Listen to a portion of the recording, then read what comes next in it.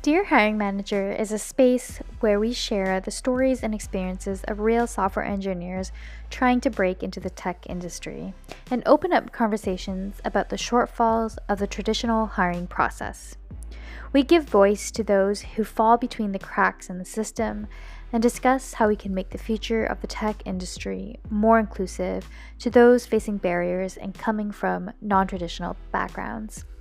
Today, we'll be taking a look at episodes 13 through 17 and going over some key points in each developer's story. My last 5 interviews have entailed Alex, who gave up a steady job, took a self-paced boot camp, and moved to San Francisco. Salali, a self-taught software engineer who struggled with the North American education system and was working as a freelancer in high school. Darren, a senior finance manager and working dad who quit his job to become a junior software developer. And Min, a Vietnamese international student currently interning at Google. And Christine, who majored in life sciences and still managed to get hired as a software engineer out of college. These 5 developers all have different backgrounds and experiences with getting into the tech industry. Here are our takeaways. Number 1. Christine was discouraged from going into computer science as it did not come as naturally to her as it did to her male peers. Her parents didn't understand what careers it could lead to, and computer science had the stereotype of being a predominantly male industry. Similarly, Darren had a childhood interest in computers. There were no big-name tech influencers at the time in his country, and as the only role models he had were stockbrokers, he did not go into tech, having no idea that it was a viable career. Number 2. Alex's parents divorced when he was in his final years of high school. It caused a massive upheaval in his life, and as a result, he stopped caring about his grades, making it much harder for him to get accepted into good colleges.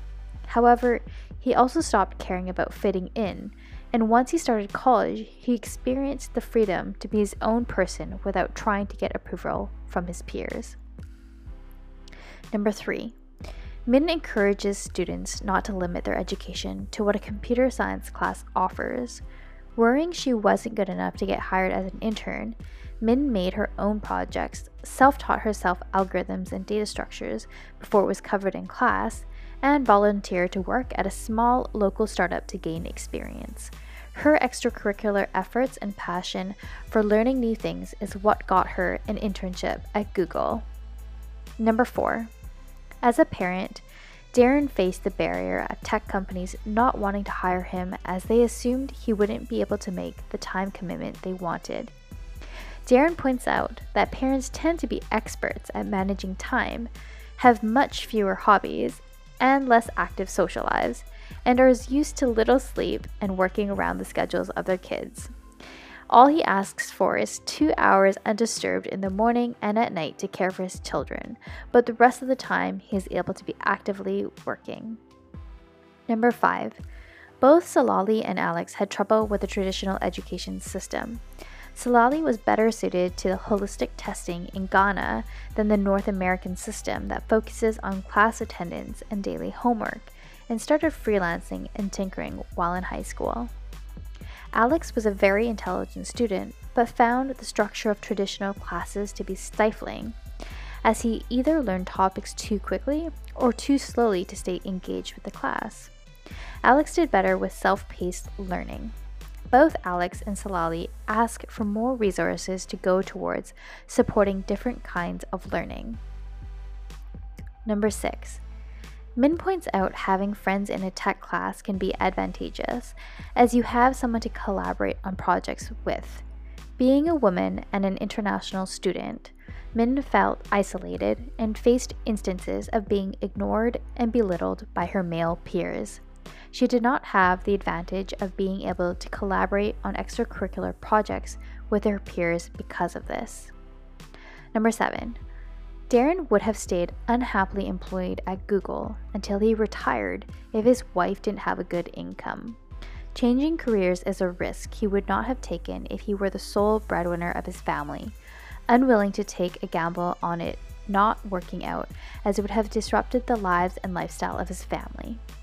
Without the insurance of a good source of income, Darren did not consider a career he enjoyed to be worth the risk. Number 8. Both Christine and Min struggled with feeling isolated, as both have been the only women on their team or even in their workplaces. Christine stresses the importance of having a role model and a supportive community when you are a minority, and how through having Slack channels and affiliated groups, workplaces can be more welcoming. Min found the most welcoming workplaces were the ones that were open to people with unconventional backgrounds, and talked about the advantages of a rotation system where someone hired as an editor could try being a software engineer. It fostered a welcoming, inclusive environment and had much better female representation. Number 9. Salali's freelancing background gives him an advantage over CS graduates in that he already has real work experience and has confidence in solving actual problems in the workplace. New grads need time to adjust and to find a process that works for them, while Salali has already developed his work process. Darren also could bring 15 plus years of work experience to his new career, and while he lacked specific experience in software development, his experience in problem solving, leadership, and working with a team gives him an advantage over new graduates. Number 10. As an international student, Min can only work for a company that will sponsor her. Currently, COVID-19 has made this more difficult for international students and has had an impact on her career. Min prefers working for smaller companies and startups, but it's harder to find a sponsor now, so she's gone back to working at Google. While they all have different backgrounds and unique situations, there is some overlap in their struggles and the barriers that they faced in breaking into the tech industry. Home environment, fields that are encouraged or discouraged, local education systems, and a supportive network all have a large impact on the choices we make and what careers we will go into. If you're interested to learn more about any individual interview, you can find them on Apple Podcasts or Spotify. We hope we can continue to open up conversations about people who come from non-traditional backgrounds and how we should create a more inclusive hiring process. Thanks for listening.